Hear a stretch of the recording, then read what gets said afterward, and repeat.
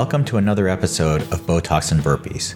I'm Dr. Sam Rhee, plastic surgeon and CrossFit coach, host of this podcast where we talk about plastic surgery, CrossFit, and everything in between. You can find more information at our website, botoxandburpees.com, and make sure to like and subscribe wherever you listen to our podcast.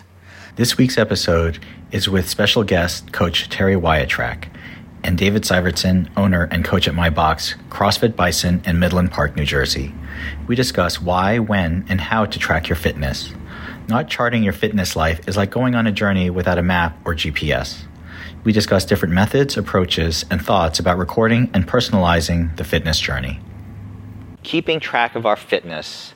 How, why, and what should we be keeping track of in terms of our progress in fitness? To open, Glassman said, CrossFit is results-based, measurable, observable, repeatable data. And if it's data, then we should be keeping track of our data. And I did read an article, and it said basically not keeping a training journal is akin to going on a journey without a map or GPS. You probably won't end up at your desired destination, and if you do, it'll only be by luck and with a lot of wasted time and effort. So tell me about what both of you do in terms of keeping track of your progress and how you do it and how people should be thinking about it. Okay. So I keep journals. I have my notebook from my very first class here, and it's upstairs in the third floor along with the other notebooks. And I pick up a different journal maybe every year. I do a new one or whatever. And I just have, I write down the workout before I come to the gym. So when the workout gets posted and I know I'm going to come in, I write it down in my notebook. So I don't need a whiteboard. I have my own notebook. And then I have a plan of action. What am I going to do today? If I don't know what weight I'm going to do, if there's a barbell in there, I just leave that blank until I get in. And then I warm up and I say, okay, this feels good. I'm going to do this or I'm going to do that. But at the end of the workout, I always record my time on there. I record my rounds and reps. And then I make a note of how I felt that day. Just, this went well, this didn't go well, the handstand push-ups sucked, like whatever. I'll just take a little note. And then I always have something to go back on. If for some reason I don't have my notebook with me, I take a picture of my whiteboard whenever I write it on the whiteboard, and I have it in my phone, and I have a file on my phone of CrossFit workouts. But I always record it because there are times down the road, Dave will say, okay, our 1 rep max back squat. Okay, well, I haven't back squatted heavy in 8 months. I don't remember where I was at, but I can go back and I can see it. Granted, everybody posts it on Bisa Bison on our Facebook page, the workouts, but if you have it tangible and it's right there, you can actually just look back at your progress. I know in my one notebook, I had a green and a red band for my pull-up workout, one of my first pull-up workouts, and that was where I started. And it's nice to look back and say, okay, look at where I am now versus where I was 6 years ago or 7 years ago. So I don't know, I think for me, I like tangible.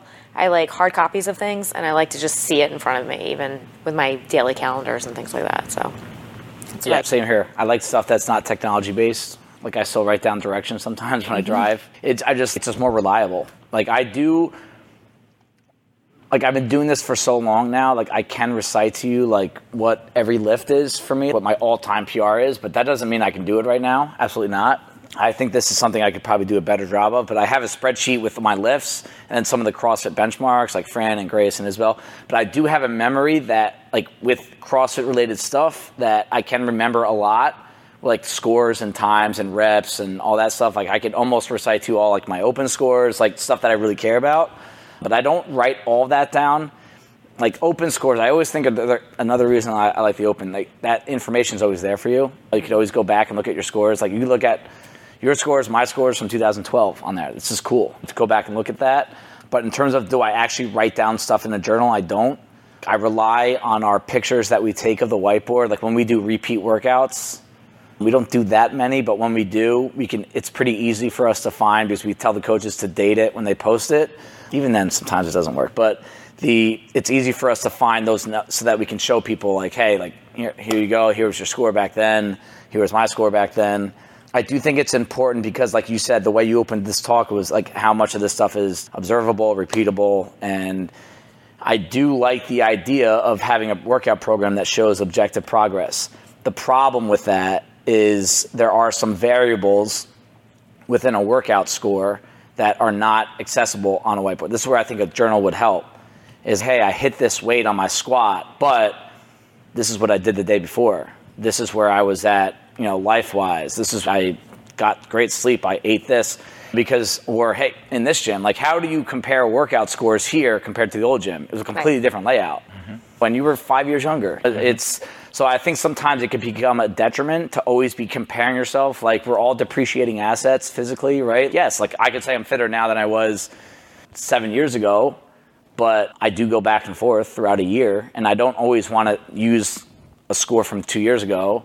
Like, that's part of the reason why I don't like repeating open workouts anymore. It's hard to repeat the environment. Like, I think a lot of people try harder in the open than they do throughout the rest of the year. So why use an open score as your barometer right now? That's I used to repeat them all the time. I was wondering about that. Yeah. I used to repeat them all the time, and then I started to notice, I'm like, people are not beating themselves, but I know for a fact they're fitter. But the environment is a big deal. There's stuff like my best open score ever was 2018. I was top 20 in the world in a workout. There's no shot I could do that right now, but I feel like I'm fitter than I was back then. But that was like, I was competing for a team. A lot of things were lined up, like training-wise leading up to the 3-4 months prior to. Didn't have a single cheat, didn't have a kid, was sleeping like 10 hours a day, like that kind of stuff. Like, it's hard to always use a result of the past for your current state, I don't keep anything now, and it's really awful, which is why we're talking about it right now, because to me it's a little bit of trying to pick your guys' brains about it. I think the best... I'm not a paper person anymore. Yeah. I used to be many years ago, but now it's all digital for everything. There were some drawbacks to it, but I thought one of the best things we did experiment with was Beyond the Whiteboard, when we had the app, when I was logging the workouts, because it gave you some assessment based on length of time of all the workouts you were logging and the different movements and the weights, where if you were deficient on your short workouts or maybe your long workouts or your weight workouts or your cardio workouts, and it gave you some numbers about it. And it was easy for me to type in back squat and pull my every recent back squat WOD we've done, and then I could say, oh yeah, when I did it with box jumps, it was this, and when we were just doing progressions 5-3-1, it was this. And I feel like that's something I really want to go back to, because I think, there were limitations. I think feeling how you felt is super important. 100%. What I do open workouts too, because it is a way of measuring from one year to the next, because they repeat at least one of them every year. And we did one, and I told you this, last year it was like the one with the 315-pound deadlifts, and I did worse this year than I did the last time, but I wasn't dead and feeling like crap and beat up and for the next week. I could actually work out the next day this time around. So there was a big difference, and I feel like if I had a fitness journal and I had logged that, I would have looked and it said, oh, the next day I was able to do this, and this is how I felt. And I think that's super important. I like the reset challenge because I am keeping track every day of, am I sleeping? What am I drinking? How's my food? I think that some of these things we should be encouraging everyone to be doing. Yeah. So I can say full disclosure regarding Beyond the Whiteboard. We did it for a while. Like, as usual with anything new, a lot of people did it. I think we had like 60 people sign up for it right away. And then, 2 weeks later, 10 people were using it. And this is the full disclosure. It was so much work to put every single workout into the whiteboard. And it was a little limited with some of our workouts are like very unique in that they're not just a straight AMRAP. It's not just straight 5 rounds for time. There's a lot of like interval rest and this and that. And I'm like, man, this is taking like an hour, 2 hours every week. And there's 8 people that are using it. So I do think Beyond the Whiteboard would be great for just tracking your lifts and some like really specific workouts, like benchmark workouts, the girls, the heroes, the open workouts. I don't think it's necessary to log every single thing you do every day unless you're pursuing something that you're trying to find a trend. Like, wow, why do I suck every Tuesday, Wednesday? Like, maybe it's because Sundays are like, being biased, like Sundays are like the one day of the week where I usually let nutrition go, have some drinks, watch football, sit down a lot, don't stretch, don't work out in the afternoon. And then Monday you can usually will yourself through something, but then Tuesday catches up to you. So like I've found trends like that. Or like my worst workout days in the past have been Thursday, Friday. Why? It's because Tuesday night, Wednesday night, Thursday night, I sleep 4 to 5 hours and I try to get an hour a nap. So like maybe I shouldn't work. I think tracking for that reason alone helps out a lot. Do I think you need to know the exact time of every single workout you did? I don't. unless you really plan on repeating stuff. But I think the lifestyle stuff, like you said with Reset, that's why we're doing it this year. It can help you find trends. Like, why am I always 211 pounds on Monday and 206 on Friday? What's going on there? I think that can help you just look into some lifestyle stuff.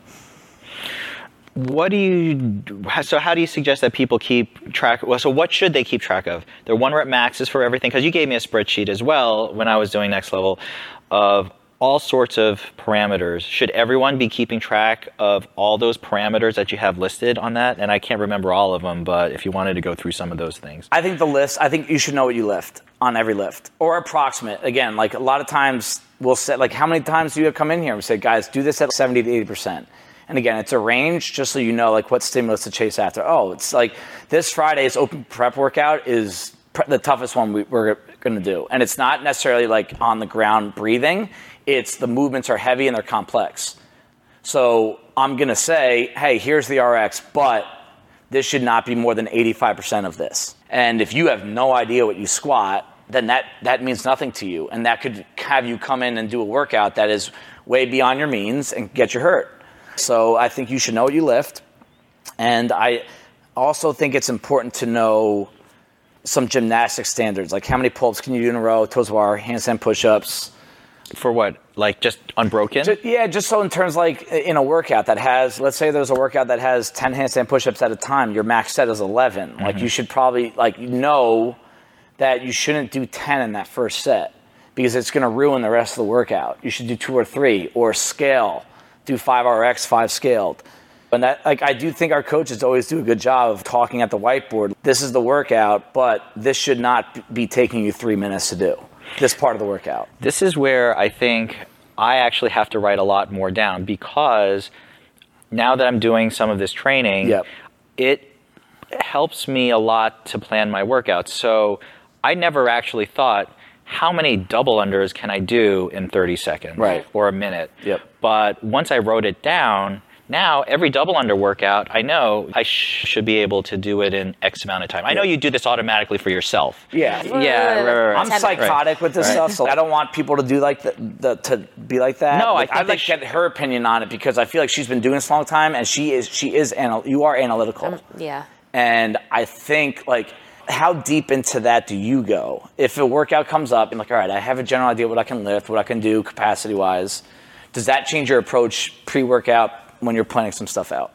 I mean, yeah, absolutely. And then usually it just goes down the tubes in the middle of the workout. Right, like, oh my God. You know? But I do. I try to plan it out. I try to say, okay, this is going to take me like 45 seconds to do, so then I'm going to give myself this amount of break in order to get to here and there, in order to, like, if I wanted to finish a workout. And if I look at it and I say, okay, I'm not going to be able to finish that workout today because there's a high volume of push-ups, and right now my push-ups I'm struggling with them, I'm going to lighten the load on the barbell because I know it's going to take a lot out of me. So, like, I do analyze things in terms of that before a workout, instead of just coming in and being like, okay, I'm here, let me just do it, and I have no idea what's going on. But that also comes with time and experience. But writing it down for me, especially, like, we had some lifts, I don't even remember what we were doing, and I failed, like, the final lift. But I wrote down that it was an attempt, I circled it, and I wrote down, failed this, didn't get under the bar, whatever. I know next time, perhaps I could go for that, but I definitely got the previous lift, but how and why did I fail that lift? What do I have to work on in order to get the heavier lift? And that's just That's a good point. Like, when you fail a lift, it's not, we say this with the snatch a lot, it's not because you weren't strong enough. It's usually something technique-wise. So, like, if you have these notes that you write down, like, how many people that come here and they always get to this, like, 90 to 95% weight, and then the movement starts to change. The snatch, the bar path changes. You catch it in front of you instead of behind you. You look down at the ground every time. If Terry fails a lift, instead of just saying she failed the lift, it might be like, hey, I was on my toes off the ground, so I didn't really get to drive through my heels. My knuckles started facing forward. Like, when I fail hang cleans, I'm really struggling with this right now with heavy hang cleans. I extend so hard and the bar goes away from me. So if I do catch it, I am in a really crappy position. And I, brute strength, had to try to stand it up, which is not good for me. So that's something that you can make a mental note of if you have that kind of memory, or write it down. It's not just what did you hit. It's what happened around that hit, that fail. How did you feel after? Right? I think the other thing that you hit on, though, is recording yourself. So journaling is also not just writing, but videoing yourself. Right. Videos. Now that I've been posting, I had posted some stuff on social media, but I just started recording myself a lot more. You're so vain. I know, right? Everyone's like, oh, look at you, Sam. You're recording yourself again. Well, I will tell you, that has helped me. Like, it's the best coach you ever can find. I know there's a lot of 6 a.m.ers who give me shit for recording myself, which is whatever. But I would really encourage people to record themselves, because it was only then that I started looking at myself and saying, oh, wow, I did not even realize I think I'm kipping, but I'm not really kipping. The video doesn't lie. Yeah, I think I'm not locking out my legs first before bringing my stripper butting, but oh my gosh, look at that. My legs are completely locked out before I bring my hips up.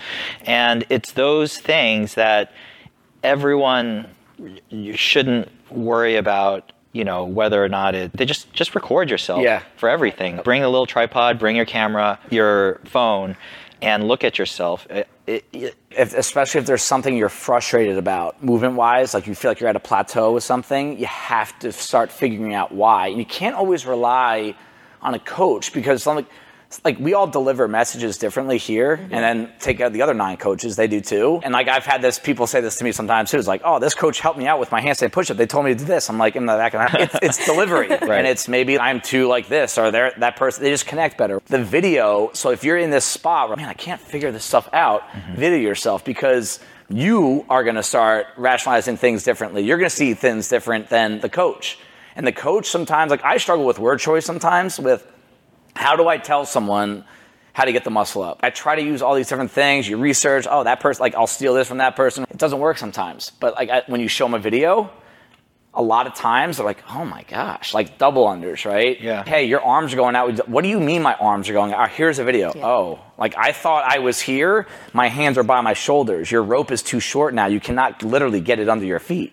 So like sometimes the video is, and hey, there are some people that just don't like to see themselves on video, and I think that's part of what it is. They don't want to see themselves on tape, but I think the video is probably the best coach you're ever going to get if you're struggling with a movement.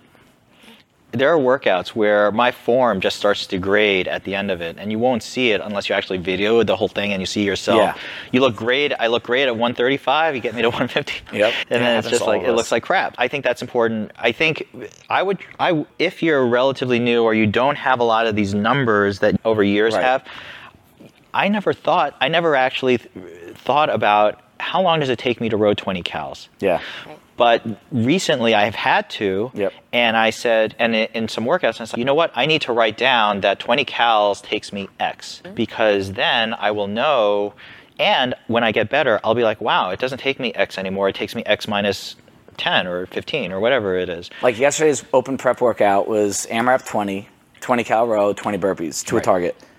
And this is where, like, we tell people at the board, like, this is a conditioning test. This is actually probably a bigger test of your ability to pace than just to see how heavy you can breathe and how long you can sustain it. And so I asked a few people, how long does 20 cals take? Like, people had no idea. No, I didn't have any. I know to the second how long it will take me in a workout. Why didn't you guys tell me this stuff? But yeah, it's because we're trying to beat you. That's Sam. You don't know yet? Like, we want you to do well, but not that well. But I think, and if you're going to invest yourself in this stuff, it's not that hard. In a warm-up, like, guys, how long does 10 cals take you? Cool. How long does 20 take you? It should be double that number, like approximately. So, and then you start tying. It's not just knowing how many cals it was. What was the pace on the monitor that got you to that number? What were the strokes per minute? And this is where I think I don't consider myself like some overly intelligent person at all. I just pay attention to the details because I want to get better at it. And that's it. If you invest yourself mentally, I think it would enhance your fitness. For a lot of us, we need to write that down because that's going to help us. And that's really where the journaling comes into play. Yeah. Pretty much for every movement, honestly. I think that's what we should be doing. Yeah. Make a spreadsheet, and just put every movement up there and just make little mental notes. Yeah. You made me do wall balls. Now I know how many wall balls it takes me to do. I can do in a minute. Yeah. And the next time I do, was it the 150, what is it? The 150 wall ball one? Karen. Yep. I'm going to know, all right, this is what I have to pace myself, because I used to just go what's your strategy? Usually just do as many as you possibly your first can. Your first time you did 220. Right, exactly. I'll never forget that day. You came in for your first workout. I was working out next to you. Really? I was like, oh yeah. I was like, oh man. And now I'll know how to pace it properly and what rate I actually have a number I could shoot for. Yeah, no, I think it's awesome. I think it's going to help you. I really do. Yeah. Do you keep a diary in general of your life or just for what you do? Nutrition? Nutrition, 100%. I have it all. Yeah? I ebb and flow with it though sometimes, but right now for sure, since September, I've been keeping it. I know what I've been eating and what makes me feel good. And there's times during the week, I'm really tired today and I know why. And I'm also doing it for hormonal stuff, being a female in her 40s. I'm starting different things and it's just been very good for me in terms of what I should be eating at certain times. And even like with my workouts, I know there's certain times of the month I am not going to come in here and I am not going to even attempt a heavy lift because I know that it is a bad time for me. It's just my iron levels are low and just energy wise I'm like spent. But I know like at other times like they are like my optimal times to work out and do well. But that is like more of a health journal for me. I think Matthew McConaughey, I listened to him one day and he said he journals a lot of stuff in his life. And he said, sometimes I need to go back and see when I was at one of the best parts of my life, I was so productive, I was doing so many great things, want to go back and see what was I doing around that time to help me get back into that? Yeah. Or conversely, things weren't going so great, and what were those things around my life at that point? And you're right, like you said, fitness is not what's in the gym, it's the 23 hours that you're out of the gym. And if you're not keeping track of that, you keeping track of what you're doing, even if it's just a checkbox. Did I do mobility today? Right. Did I drink my water? Drink my water today? The Reset Challenge, I think, helps us so much with that because every day we have to log it. It's a thought. And it's a thought. Yeah. And people really become cognizant of what they're putting in their mouths. Absolutely. Right. And if people just keep to that afterwards and keep their journal and say, okay, I did do my water. I did do my mobility. I did do my exercise. Yep. I did do my sleep. Then that is just going to habituate you into doing it automatically almost every day if you make that checklist. Agreed. Do it. It becomes a habit. Yeah, it's so important. You can get every episode of Botox and Burpees wherever you listen to podcasts or go to BotoxandBurpees.com. Thanks for listening.